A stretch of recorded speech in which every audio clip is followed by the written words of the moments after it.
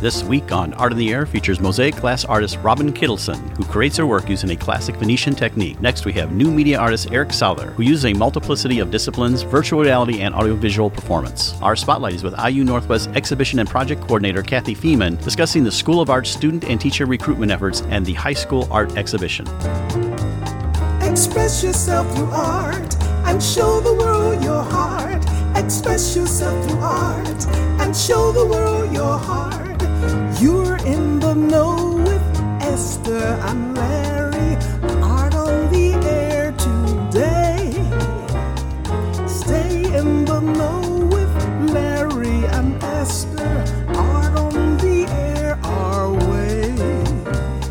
Express yourself through art and show the world your heart.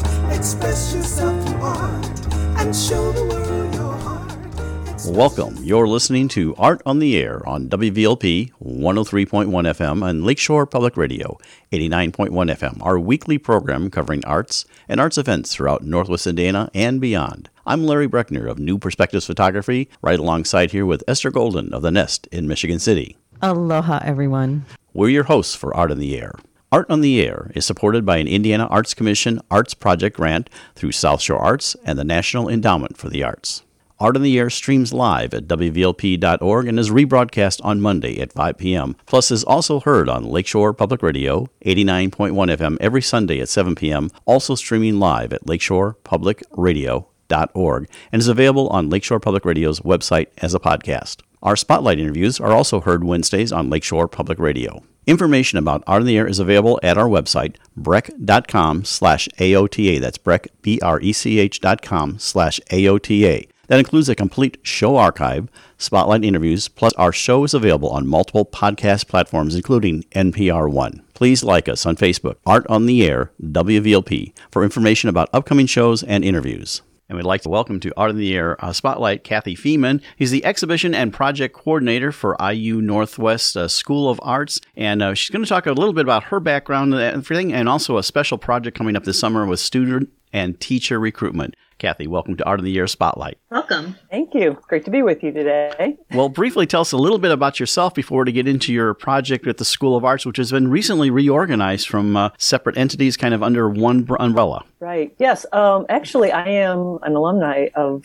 IU Northwest pre-School of the Arts. I graduated in 2015, and I actually got involved a little bit with recruitment while I was still a student. I'm doing some high school visits to art departments and things like that, doing presentations. And I will say that I grew up in the Chicago and then Northwest Indiana area, and I never knew about IU Northwest and did not know about the School of the Arts. So when I was introduced to the program, a friend of mine had gone back for her degree also. And this is when we were at Arts on Grant, just before the years prior to this new building. And I went to visit her one summer while she was working in her studio. And I got a taste of what was here. So this is just what, I just call really a hidden gem. I mean, so many people don't know the program is here. And so now, yes, in 2018, shortly after we moved into the building, the School of the Arts was formed to encompass communication, fine arts, and performing arts all together. So yeah, it's a brand new thing, and there's a lot of momentum and a lot going on. But I, firsthand knowing what program has to offer here, and our faculty, and now these resources are just so much better. So I'm an advocate. So we're looking to bring people in and expose them to what we have here.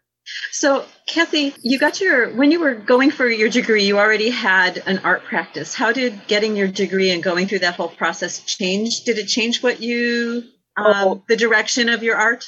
Very much so. Right out of high school, I didn't really know very much about contemporary art, and I went to a commercial art school to be an illustrator just because I just didn't know what else to do. That seemed to make sense, but it came back around full circle after my kids were getting older and I started rethinking what is it I really want to do. And I realized after visiting here with my friend and going to some of the thesis critiques and hearing students and faculty talk about art that I really needed a fine arts education. And so I really enjoyed the whole process. I think as an adult going back to school, I had a lot more appreciation for things that as an 18-year-old I would have thought maybe a little mundane. But yeah, I just realized the importance of an education in being an artist, not just your studio practice, but understanding about art history and having a wider scope of art world and how I might want to participate in that and the conversation that I have with it. So I didn't see that as a young person, but I did see that coming back. So I think it really enabled me to look at making art and look at collaboration in a whole different way. Tell us a little bit about this program you have. Of course, the Arts and Science Building is brand new with great facilities, and we can talk about that later. But tell us about what you have coming up this summer that's for, I guess, teachers and students. Yes. Well, specifically for art, it's not just art educators, but for high school educators, that was our primary focus, just as a way of connecting and building relationships with educators in our region and that extending into Chicago as well. We're so close to Chicago. But we thought it would be really great to open up our facilities in the summertime. Currently, the School of the Arts is pretty empty. There's a few studio classes that happen in summer, but summer school sessions are really compacted, so it doesn't work for everything. So we have these great facilities. They're quiet, and we thought it'd be great to open that up for educators who want to do either creative research, maybe any performing art educators want to come in and do something experimental, or just open it up to possibilities. And then we have this broadcasting studio here as well, which is now expanding to include video. So there's the possibility of podcasting or using those resources. How many educators are you able to host? And is there a second residency already in the works? Yes. Well, this is a pilot program. So we thought for this first year, we were going to cap it at 10. Now, officially, the registration or the application process is closed for this year, but we have 5 educators who are all fine arts this year, which is understandable. It seems like the most obvious use of our space. But we were going to accept up to 10. If there is somebody who hears this who wants to put in an application, they can contact me. That is at iunsoa@iu.edu. The residencies are going to start in July, and they're 2 weeks, and it's flexible. The time frame is flexible, so residents can schedule when they're going to be here. The building is open 7 days a week, so the facilities are open to really pretty much any schedule to 9 p.m. most days. So we are planning to do this again next year. I'm sure that we'll get feedback and maybe expand on that a little bit next year, and hopefully to get some communication and performing arts educators in. Kathy Feeman, Exhibition and Project Coordinator for IU Northwest School of Fine Arts. Thank you so much for being an Art of the Air Spotlight. Thank you. Thank you both. You're listening to Art on the Air, WVLP 103.1 FM, and on Lakeshore Public Radio 89.1 FM. Art on the Air would like to wish you a happy and safe Independence Day weekend. We'd like to welcome to Art on the Air, specializing in the Venetian technique of kiln-formed mosaic glass from Italy. Our next artist from Geneva, Illinois, makes striking art glass of timeless modern beauty using this technique. It's a wonderful way. We'd like to welcome to Art on the Air, Robin Kittleson. Welcome to Art on the Air. Aloha, welcome. Thank you for having me. I'm so glad to have you. Well, first of all, Robin, we'd like to find out a little bit about you and your background. I always like to say how we got from where you were to where you are now. So tell us a little bit about yourself. Oh, well, I have always loved the arts. Ever since I was little, when I imagined what I would be doing in life, it was art related. I didn't know what it would be or where it would be, but it was just something that, I took every art class I could, whether it was through the Park District or my high school. And so when I went into college, I knew I wanted the arts. And fortunately, my parents said, well, how are you going to make a living? So that made me kind of back up and kind of reevaluate what I wanted to do. So I majored in graphic design. And, a lot of that really carried on to what I do now. It was working with composition and color and textures and patterns, and it allowed me to make a living. So I was working full-time as a graphic designer, but still had this desire to make things by hand. I always I'm always fiddling with stuff. I'm always coloring or folding things. And so while I was working full time, I started to get back into my studio arts and started doing a few little shows here and there just to really get rid of what I was making. I don't know how else to put that. And, over time, I was able to make the transition from working at a job to turning what I love to do into what I do day to day. And where did you study? Go to college and such as that? So I went to Washington University in St. Louis. They had an amazing art program. So I was introduced to a lot of different disciplines. Even though I majored in design, I was able to get into their ceramic studio and their printmaking studio and painting. So it was really a very comprehensive program. And so I graduated there with a BFA. And then several years later, I just continued to take classes, whether they were at the community college. I went short term out to Portland, Oregon, and went to an arts and crafts school where I played with metals and fabric. Is that where you were introduced to glasses out there? Because glass is a very specialized, like most universities or colleges don't offer glass. So when did you become interested in that? And that's true. I actually only found my way to glass probably 20 years ago. So I went through multiple disciplines. The first industry or the first type of art I was doing at art fairs was textiles. I was introduced to that out in Portland, and it really kind of took my design background and allowed me to do things more hands-on. And so I did hand-painted fabrics, and I made home accessories out of those fabrics, but then I also sold the fabrics to clothing designers, hat designers, interior designers. So it was just a fun way to make things and get them out. And then, I stumbled into glass one day. I had always been intrigued by it, loved it. I actually wanted to take glass blowing when I was in college. Washington University had a glass blowing program. And at one time, my parents are like, "Oh, I'm a known klutz in our family." And my family is like, "Oh, you're really going to hurt yourself doing that." And, I was 18, 19 years old, and I never really listened to what they said. But then I stopped, and I'm like, gosh, I probably really hurt myself. I cut myself with glass.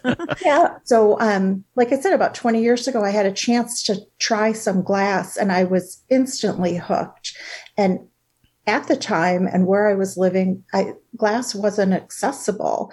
So on my own, I after that first introduction, I bought a kiln like that same day and decided I was going to research and figure out everything there was to know about glass. And the fact that I wasn't taught it by somebody else, it was a difficult path, but one I'm grateful for, because I had to figure out the chemistry and the science behind it.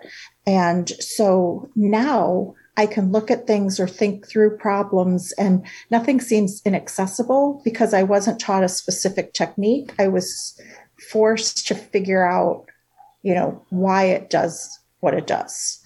So, and you've maintained that spirit, because I remember one of the first conversations we had quite a few years ago, you were talking about experimenting by tossing minerals into the glass to see how they react and the different properties of it. So I think that is probably a direct factor of, always having that experimental brain going.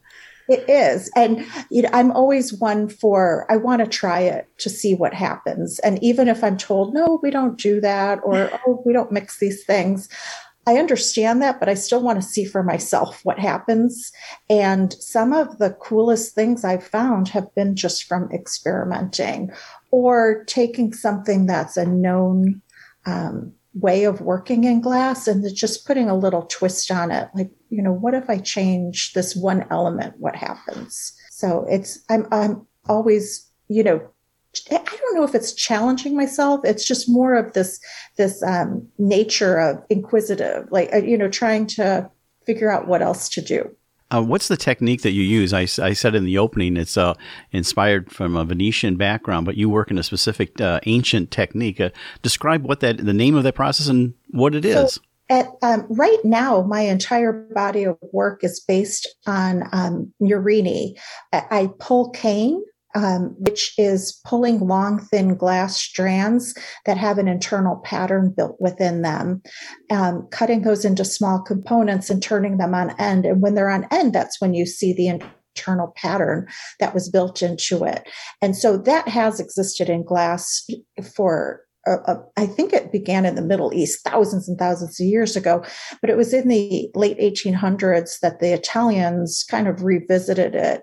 And that's where you see these, the little millefiori in blown glass vessels or in paperweights, jewelry.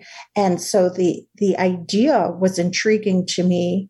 Again, it kind of looked back into my design background because I was able to get the colors and the patterns and the textures that I was used to working with, certainly in design and in textiles. And so it kind of combined everything I love in one fell swoop.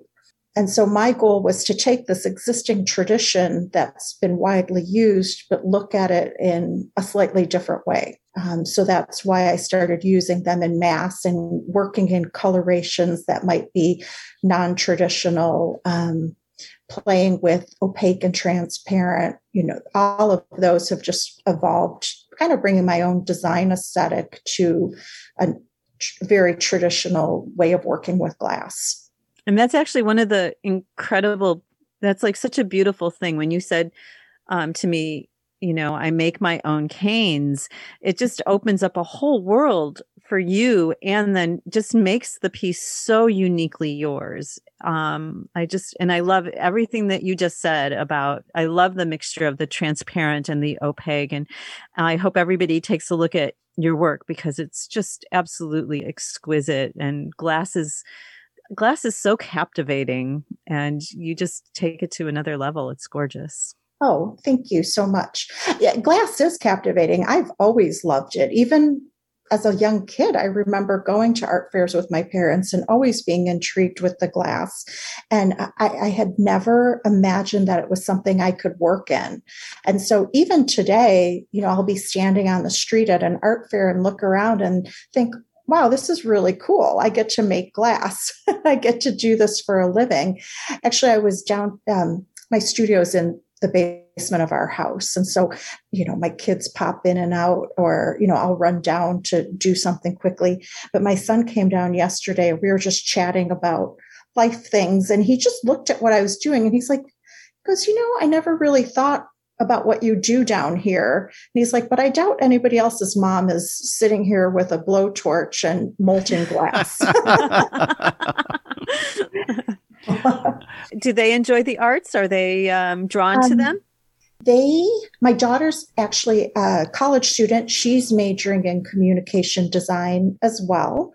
She is wildly talented in everything that she does. And she dabbles in all the studio arts like I did. But, is a very practical person. So figured she'll start in graphic design as well. And my son he is incredibly talented, but also he used to draw a lot. And then he reached an age where he realized that people could see what he was doing and comment on it. And he's kind of stopped it because of that. Like he just didn't like the fact that people could critique. But he is a beautiful writer and he plays music. So, he's in the arts, but he tries to keep it more internal rather than, splashing it out there for everybody to see. I had a question about one of your things in your technique as you talk about later on about cold working process and how that works. So tell us what that is, or maybe even describe how your process is a little bit more, but what the cold working process is. So cold working, in my opinion, is what takes a okay or a nice piece and makes it exceptional. It's the process where after the whole piece is made, you go in and clean it up. And many people don't like it. It's very tedious and time consuming, and you're using loose grits. It's almost like sanding wood, where you'd start with really coarse sandpaper and work your way down to fine sandpaper. And to me, it's an integral part of the creation of the process. It makes the piece, like I said, just that much nicer. So my pieces, I hand sand the surface of every single piece, whether it's a small little bitty piece or a big one, to remove the gloss and give it a nice satin finish. It smooths it. It makes it really fine to touch. It just has a nice feel to it. I clean up all of my edges by grinding them. I do have a machine. It's called a lap wheel, a horizontal lap wheel, where I can put diamond pads on there and clean up all the edges. So between those two things, that one machine and then mostly by hand, I get the piece to just a point of, in my opinion, like total refinement. It just looks and feels. And I don't know that the person looking at it would be able to put their finger on why the piece appeals to them more so, but it's usually those final little details that are what make the difference. The satin finish to it also is like, it's so luxurious looking. It's just very rich. Yeah. It's, what's nice about it is that, typically glass is glossy, and when the light hits it, you get these big reflections or the light bounces off of it. And the fact that it's satin, the light gets trapped in there. And especially because I use some transparency, the piece looks illuminated rather than having just a big glare on it. So thank you for mentioning that. So I read this recently that, of course, like when you're a visual person and you're working with different colorways and palettes, the whole world is your inspiration. And it just made me really giggle when you're like, oh yeah, it was like on the corner of the cereal box. I just love that, or whatever it was, whatever. I just tore that off for reference later. It just really, it's so true. I mean, everything is an inspiration. So what informs your decision to work on a colorway? Is it just you're like, I feel green today or purple? And yes, sometimes that is the case. Sometimes I'll see a color out, and about and think, oh gosh, I haven't played with lavender in a while. What would I mix with lavender to create something that's unique or different? Other times, this is a business for me and I am out selling my work. And so there are certain colors that are popular for people, not necessarily like the entire palette, but I know, if I make something in this, soft turquoise blue, it'll appeal to more people than something else. And so sometimes that first color is for my audience, and then the other colors are for me. Yes. Because I really like to mix unexpected colors together, or put even just a little pop of something in there that you normally wouldn't think would go with the other colors in the palette. Most people think of my work for those high contrast, complementary colors. But my hope is as you look at it, you realize that there's so much more in there. It's not just 2 or 3 colors, but it's more like 20, 25 colors that make up the overall piece. So how long I'm fascinated with making the canes. So how long do you pull a cane? What's the process? I mean, I don't know if you can talk about the process at all about it, but it's. Oh, sure. Like I said, I have a studio in my house. And so I'm not a traditional glass blower. All of my work is formed in a kiln. So the way I make my cane is through what we call a vitrograph kiln, which is a kiln that's elevated. And within that kiln is a crucible placed, and in there, the glass is placed and it's heated. And so what I do is pull my cane from the bottom of that crucible so I can do it by myself. If you've ever seen glass blowing demos, they usually have partners and people, when they're pulling cane, they take this massive molten glass and they each grab one end and walk to opposite ends of the factory, and they pull these 30, 40 foot long cane. Yes. I work by myself. So this contraption that I have allows me to do it without the need of a partner. And since I chop mine up to, like, I don't know, 7 millimeters or so, I don't need to pull long lengths. So each of my lengths that I'm pulling from the bottom of the suspended kiln is probably like 3 or 4 feet. And then I'll pull 20, 30 of those. So when I start a piece, what I know is the color palette I want to create and the size of the finished piece I want to make. So I pull all my own cane based on weight. So, one day I might only be making cane for an hour and a half to make a small piece, or I might be pulling cane for several hours to make a larger piece. It's just all based on, when I have enough to complete the project. I was going to ask, since we're now coming out of the pandemic and COVID, and we've been asking our guests, how's that impacted you over this past year or so in terms of, being out in public and everything, but also your work? Has it inspired you to do more or pull in and, to explore that? And of course, what are you looking forward to now that we're coming out of this? Well, it was an abrupt halt to my my exhibiting. I travel the country. Last year I was in California and then Arizona. And during the setup at the show in Arizona, they canceled it. And we all had to pack back up and head home. And, I got home and I thought, okay, well, I've got a few weeks. I'm going to get organized, take almost like a little mini vacation at home, enjoy my family, and then get back on the road. And it just kept getting extended. And at first I was kind of stunned because my livelihood was taken away and I wasn't quite sure what to do. I didn't have the financial means to buy lots of material to experiment, because that was the first thing I wanted to do. I was like, okay, I've got this time. I want to play and experiment with all these ideas bouncing around in my head that I normally don't have time for. But then there was that financial reality of, well, how am I going to do that? So I honestly took a month or so and just focused on my family and enjoying being home. And then thankfully, due to like some government programs, certainly there were some small business loans. I was able to get my hands on a little bit of money, which then allowed me to play. I was able to open up my sketchbook, look at my years and years worth of ideas and things that I wanted to try that I hadn't had time for.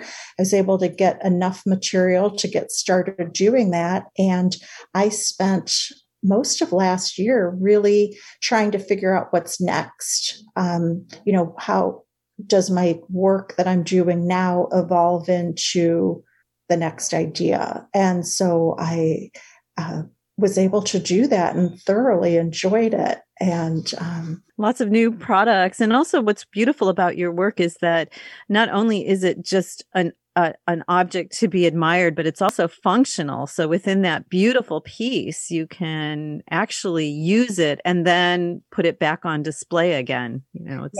And that has always been important to me, is making things that serve multiple purposes. And I always say it stems from my own needs. It's selfish.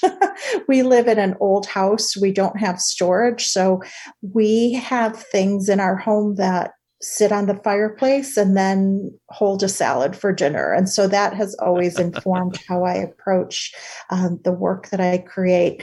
The stuff I played with last year kind of broke away from that, though. I was able to make things that just for the sake of having a beautiful little object. Right. So that was fun.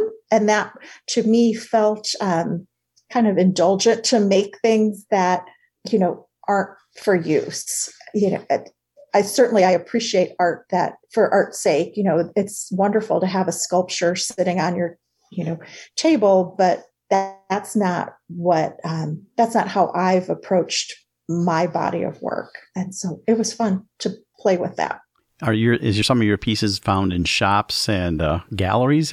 Where? Yes. The Nest? The Nest. When I started, I actually only sold to stores and galleries. I only did wholesale work. And I found I actually was lonely because I was only working in my studio. I'd see my family when they'd come home from school and from work. And I felt I really wanted to start interacting with people. So I started doing art shows, and I enjoyed that so much that I shifted my focus to mainly doing those. But I have a handful of galleries around the country that I work with. The Nest has a nice assortment, but we need to get more over there when she opens.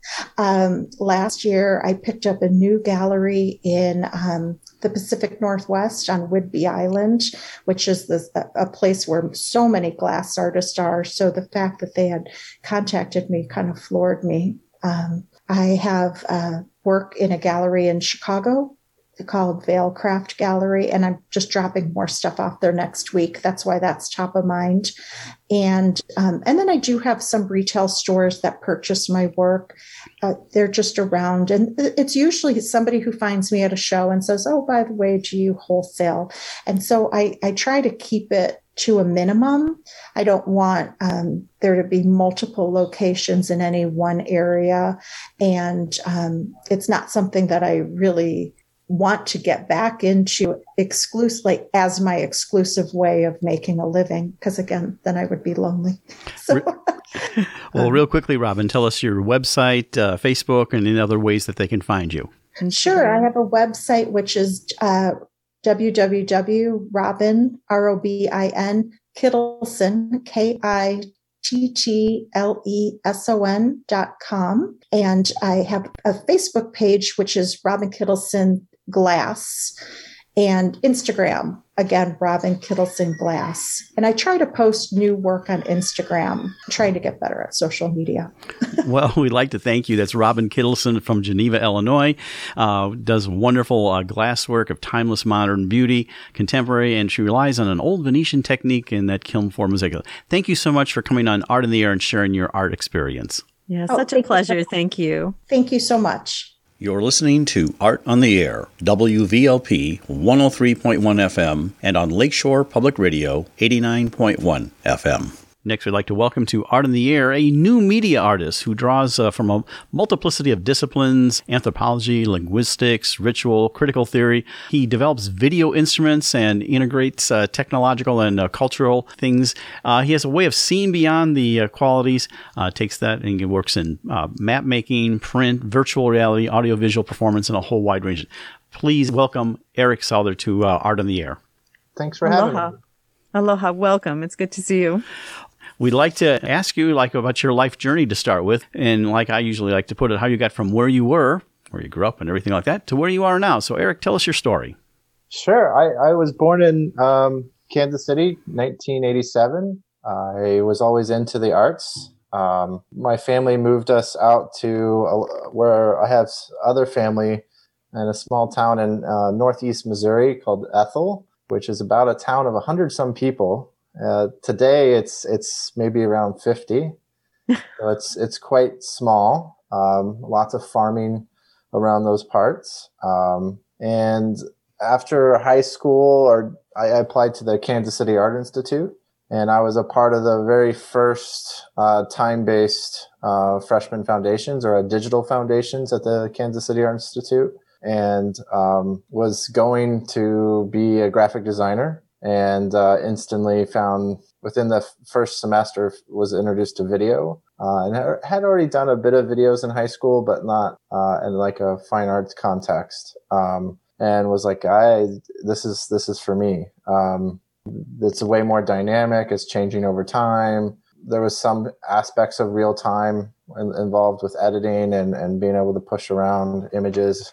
So there's certainly more of an attraction there to me. And so I ended up changing my major to new media, and further explored video making, but also interactivity, and started to I took a class over at UMKC, which was like computer music, and they introduced, my friend and I got into something called Maximus P and Jitter, which is created by Cycling 74 out in California. And probably for the past 2 decades, 20 some years, maybe a little earlier, artists have been using this to create interactive visual content and audio content, primarily on the audio side. So that's why there was classes. Like Kansas City Art Institute didn't even have it.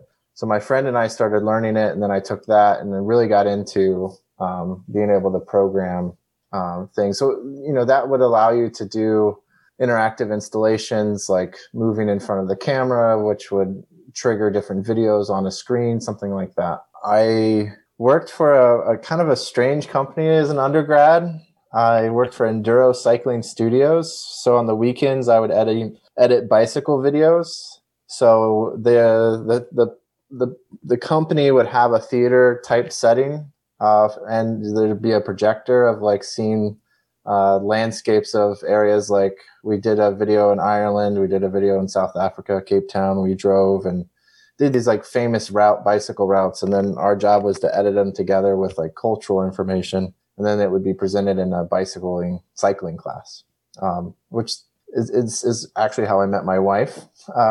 Trying to go to one of these classes to see how my videos were working. But I knew I wanted to do more, and I was just starting to get a handle of my practice and what my art was becoming about in undergrad. And I was really interested in time, but also instruments that allow us to see time differently and understand new information. So I was really inspired by Edward Muybridge and Julius Murray, early 1800s photographers that built their own tools to actually capture time for the first time, right? And so that's when you see those like iconic gridded images of the horse running and the tripwires, and it allowed really people to start to understand time in a different way.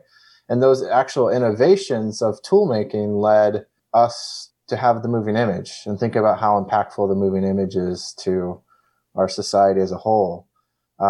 So that was like too exciting for me not to go directly into grad school. And so I had quite a few options. I got into UCSD and to Alfred, but I really fell in love with the experimental nature of Alfred University. And so they had an MFA in electronic integrated arts. And from 2009 to 11, that was my grad school. And I developed a lot of videos, and I used to do these really weird computer applications that I called aesthetic interfaces, which was actually using the graphical nature of Maximus P and Jitter to create drawings, but they were also fully functional software that played, for instance, like a collection of sounds from my body, 900 sounds of itching, coughing, scratching.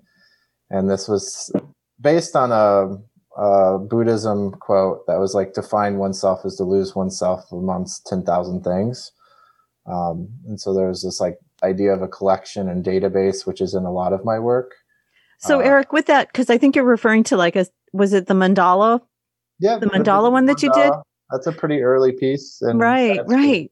I remember that's the kind of the time that we met in like 2010, I think. And that was the work that I was initially familiar with.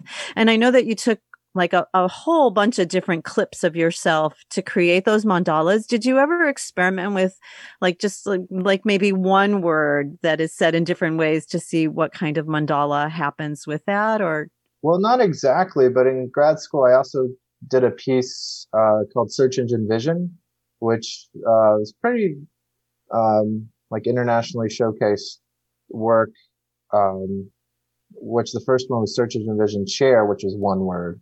And so it was 1,000 videos of chair that would come back from a search result on YouTube. So you get 1,000 chair videos. And I was looking for in a database of like mass consumers or mass users and like producers could you get a sense of the idea of chair? And this is an art historical like item, you know, like Joseph Custos' 1 and 3 chairs. He had a picture of a chair, like a definition of a chair and an actual chair. And this is kind of like the peak of conceptual art in the 70s. So that kind of idea of like a database built on one idea or one word is kind of in that series, I think. Yeah, same with Buddha too. That's sort of the same. Yeah, Buddha, Christ, right. Isis, Isis, yeah, which was in Art Prize in 2016, won the time-based category. Yeah. And that I had wallpaper with. So you saw all 2,000 videos, and it's Isis, Egyptian goddess, and Isis terrorist group, and they kind of fight for semiotic dominance of what we think of when we think of the word ISIS. What comes up first in the search engine? Usually the terrorist group. You kind of have to lead the search. And so this, you know, it's also questioning like how we get information today, right? Like how do algorithms work? How are they giving you information based on geographical location or demographics? Like there's a lot of like weirdness around what the algorithm allows one to see and what it brings up when you search. You know, there's another older piece that I just want to mention too, which, you know, I love the beginning work because it, of course, informs where you go to eventually. And I appreciate your archive of having that work so that people can go one way or the other, start with current work and go to older work or flip that around. But Impermanence was like so interesting because it reminded me, I mean, you talk about time trails. I think maybe that was one of your words. And it's like it translates way beyond that too, because for me, it was like a lingering fragrance or a memory. And it was just so evocative. And and so the time trails, that was graduate work as well, right? As you were working with. I guess, you know, you mentioned the Muybridge work earlier and thinking about this idea of seeing things or unseen connections. And so there's a way of that data helps me see like a micro versus macro view where I can zoom out and see the collection and start to find similarities across things.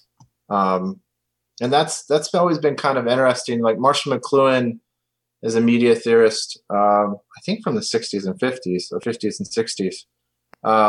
You know, he would say that the artist is like the shaman, or in some sense, it's their responsibility to be able to like see these bigger pictures across implications across with media and society. And so I think a lot of my questioning and has happened around that, and even dealing with ritual and things like looking at religion from a like an archaeological standpoint is to humanize technology and find ways of like looking at and unpacking our relationships with technology as far as the conceptual premise. But yeah, Impermanence was a great piece. That's in the similar vein to a lot of the work I'm doing now, which comes out of an art practice that's a subgenre in video art, which is called signal processing, which is about modulating or glitching or augmenting the signal of video. So you know, some people might call it an effect, a visual effect, but it's much deeper. My understanding of those processes are much deeper than an effect, because an effect is you can think of an effect in Photoshop giving you a default end result, where I'm more interested in it being an instrument where it's different every time. It can be played differently.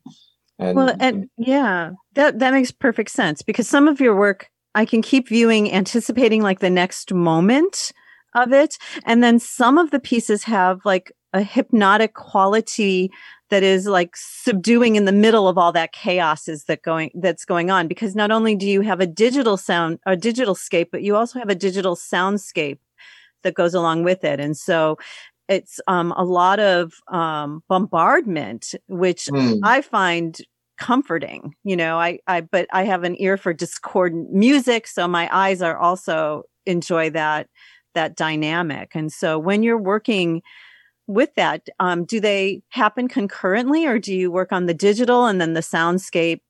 It could be a little bit of both. A lot of recent work in the past 8 years has all used analog synthesizers. So like this Dofer system. So it's Eurorack modulars that they're performative. And I'll usually have the video and make several performances in the audio realm and then match. But it could also be programmatic where I'm changing MIDI controls to perform video in real time, which is also sending out control voltage to the sound and making changes in the sound in real time. I'd say the biggest paradigm or the biggest methodology or practice that I am attracted to is working in real time. Everything has to be performative. So I'm not rendering anything, visuals or audio. It all has to be done in real time and performative. You're listening to Art on the Air, WVLP 103.1 FM, and on Lakeshore Public Radio 89.1 FM. In your description is also tool maker. What exactly is that? Sure. So I developed, so in order to do things performatively in relationship to media, that means making your own tools. You could use things like, I guess for artists that in the beginning, that would mean building your own programs, making code, right? And Maximus P, which I mentioned earlier, and now I use Touch Designer, are node-based programming environments. So that means you're programming with blocks of code. So it's a little bit easier for artists to get into and build really complex set of interactive components. Whether that be controlling the brightness of an image based on your amplitude of your speaker or your microphone. So those kind of elements can get put into the piece. But the big thing for tool making originated for me within my own work, making, like for impermanence, right? I used, this is really geeky, so I don't know how interested your audience might be, but like one starts tinkering around and finding what's possible. And I looked at something called frame difference, and a lot of frame difference is used in computer vision. So like, I'm not sure they probably use something more fancy now for like the self-driving cars. But frame difference is essentially looking at one frame and then the incoming frame, and it compares what changed. And visually, what that usually ends up being is the information that's changed gets imaged white, and what didn't move gets imaged black. And what's interesting that as far as an image making device, instead of using it as machine learning, if you take it out into the field, like impermanence, I took it to Times Square in New York City, and I looked at people sitting in the space and was interested in thinking about frame difference as a way of imaging time. And so if people sit still, they kind of get silhouetted and image black with all the people moving by, the crowds and the screens moving. So that's similar ideas. And that's a philosophical process. I like to call them philosophical tools, because that way of processing an image has something kind of beautiful about it. It's poetic. It has a metaphor within itself about time and how time gets imaged. It's so true. I've always adored seeing the world through the passing world through a plate glass window. I get really captivated by it. And that's sort of what I felt like as you're viewing that. It's just like, it's, you can see what it is, but you can't really, I don't know. It's got this great distortion. Sure. And you can look at through film history, like Man Ray was using like straight up glass filters for his pieces. And the signal processing in video art history starts in the 1970s. And I connect a lot of my thinking to artists like Woody Veselka and Stana Veselka, Gary Hill. There's a lot of early development in the 70s at the Experimental Television Center in Owego, New York. And there's a National Center for Experiments in Television in San Francisco. But there's a lot of really interesting people questioning what video was as a creative medium in the 70s, and a lot of people building their own tools because they didn't have access to, like, there was video broadcast industry tools, but if an artist had black and white TV and they wanted color, they had to actually invent something called a colorizer. And a lot of what I make now relates to some of those histories. I love that. I can't wait to see the next installment of that. It's so interesting. And I can't. I'm just trying to pull up the name of it now. Like, what did you call it? Video? Where you're talking? Yeah, video instruments. Yeah, it's excellent.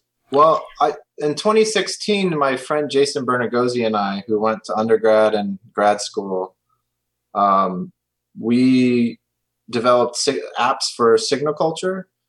So Experimental Television Center, I think, was wrapping up its residency program in 2011. And I think in 2013 or 14, Signal Culture opened up. So it's a residency program that allow people to come and use these historic media art tools that I'm talking about from the 70s within a hybrid digital context. So they get to use contemporary tools and use them both together. And in 2016, I joined the board because I was helping develop software applications that would have conversations with some of these 1970s tools, but also provide like contemporary 1920 by 1080 like video processes. And so we developed, it was kind of crazy. We made 6 applications in a year. So that's wow. Fully interactive. You can have sliders and MIDI controls, and each one did a different kind of process to an image. We have about, and then now it's 2021. So 5 years later, we have about 10,000 users. Wow. And it's in about Wow. 22 different university media art locations. 22 universities have it in there available to their students. You know, something I read Excellent. about recently is a process that moves away from the frame process that actually is recording literally like a continuous image than in video. Have you heard anything about that? I forgot what I read that, but it's no longer like, you know, like original motion pictures where a bunch of still pictures and that even has gone to video, but it's like a continuous that they're experimenting with. Have you seen anything about that? Or it almost sounds like a high-speed camera or something. I'm not quite sure. yeah, it's not really a high, because even a high-speed camera takes like a bunch of individual pictures, but it's a process that records literally a flow of video. But and I can't remember where I read that, but I don't know. I'm thinking of like analog video. What was distinct about it is a flow, right? It's where digital video is more like it has to be turned into data. Right. But still, in analog, you still have like so many frames of a picture that go into it. And I guess this is like 30 frames a second. Yeah, or whatever frame rate you do. So, Right. I'd like to sort of touch on current work, specifically Gleaners, you know, which I viewed. Which I viewed multiple times because I found it, well, you know, I wanted to say the stills are as compelling as the video on it. Did you find the full version? No, I didn't find the full version. In fact, I was trying to find the full version of a lot of them because some of them, those little clips were just too fast for me. You know, I wanted to see the rest of it. But I found it disturbing and beautiful. Both the palette, the color palette was beautiful, and yet a little distressing is almost too big of a word, but there was sort of like a creepy, crawly, undersea kind of quality, and I didn't want to look sometimes, but I was compelled to keep looking. So it was like a different experience with your work that I had with Gleaners. Well, Gleaners is a collaboration with Benjamin Rosenthal. He's really quite a leader in the field of queer media, and he's a professor at KU University. And he came up and we spent 2 weeks together making that piece. And so it has to do with a lot of non-binary, non-gendered bodies that are kind of like in this kind of ritualistic setting to figure out what their relationship is to frequencies and sound. And right, it was all that undulating, was like undersea stuff. It was like looking at anemones, but it wasn't. Yeah, no, I mean, there's some tongues in there that undulate to oscillators. Right. I know. So, you could tell what they were, but it had this like undersea sort of mysterious, Sure. Yeah. Well, we made some pretty big discoveries.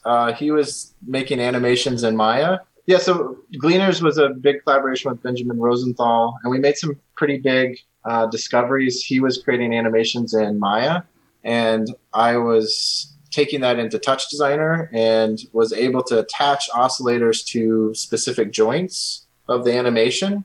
So whether that be an elbow or fingers or tongue joints, and was able to perform in real time those moving, and was kind of unpredictable because when you start attaching multiple oscillators to things, they start to move in really weird ways. And then, of course, they have bodily textures and things like that. So how can people see your work, Eric? So you can find my work at ericsouther.com or unseensignals.com. They'll both go to the same place. Excellent. Well, we appreciate you coming on Art on the Air. Eric Souther, a new media artist who, as you see, it's a whole different type of art than what most people think traditionally. Eric, thank you so much for sharing your journey and your art on the Air. Thanks, Larry. Thanks, Esther. You've been listening to Art on the Air, and we'd like to thank our guests this week on WVLP 103.1 FM and Lakeshore Public Radio 89.1 FM, our weekly program covering arts and arts events throughout Northwest Indiana and beyond. Art on the Air is heard every Friday at 11 a.m. and rebroadcast Monday at 5 p.m. on WVLP. Art on the Air streams live at WVLP.org and is rebroadcast on Monday at 5 p.m. Plus is also heard on Lakeshore Public Radio, 89.1 FM every Sunday at 7 p.m., also streaming live at lakeshorepublicradio.org and is available on Lakeshore Public Radio's website as a podcast. Our spotlight interviews are also heard Wednesdays on Lakeshore Public Radio. Thanks again to Greg Kovach, WVLP Station Manager, and Tom Maloney, Vice President of Radio Operations for Lakeshore Public Radio. Our theme music is by Billy Foster with a vocal by Renee Foster. Art on the Air is supported by an Indiana Arts Commission Arts Project Grant and the National Endowment for the Arts. Underwriters for Art on the Air, Walt Breidinger of Paragon Investments and Marilyn Van, Arts Patron. Art on the Air is always looking for financial support. We'd like to thank our current supporters. If you're looking to support Art on the Air, Esther and I especially would invite you to become an underwriter of this program in particular.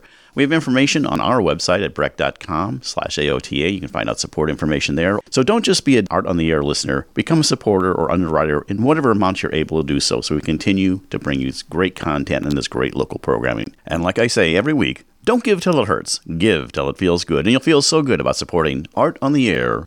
Information about Art on the Air is available at our website, breck.com/AOTA. That's Breck, BRECH.com/AOTA. That includes a complete show archive, spotlight interviews, plus our show is available on multiple podcast platforms, including NPR One. Please like us on Facebook, Art on the Air, WVLP, for information about upcoming shows and interviews. If you're interested in being a guest or sending us information about your arts-related event or exhibit, please email us at aota@breck.com. That's aota@breck, BRECH.com, or contact us through our Facebook page. Your hosts were Larry Breckner and Esther Golden, and we invite you back next week for another episode of Art on the Air. Aloha, everyone. Have a splendid week. Express yourself through art and show the world your heart. Express yourself through art and show the world your heart. You're in the know with Esther and Larry. Art on the Air today. Stay in the know with Larry and Esther. Art on the Air our way.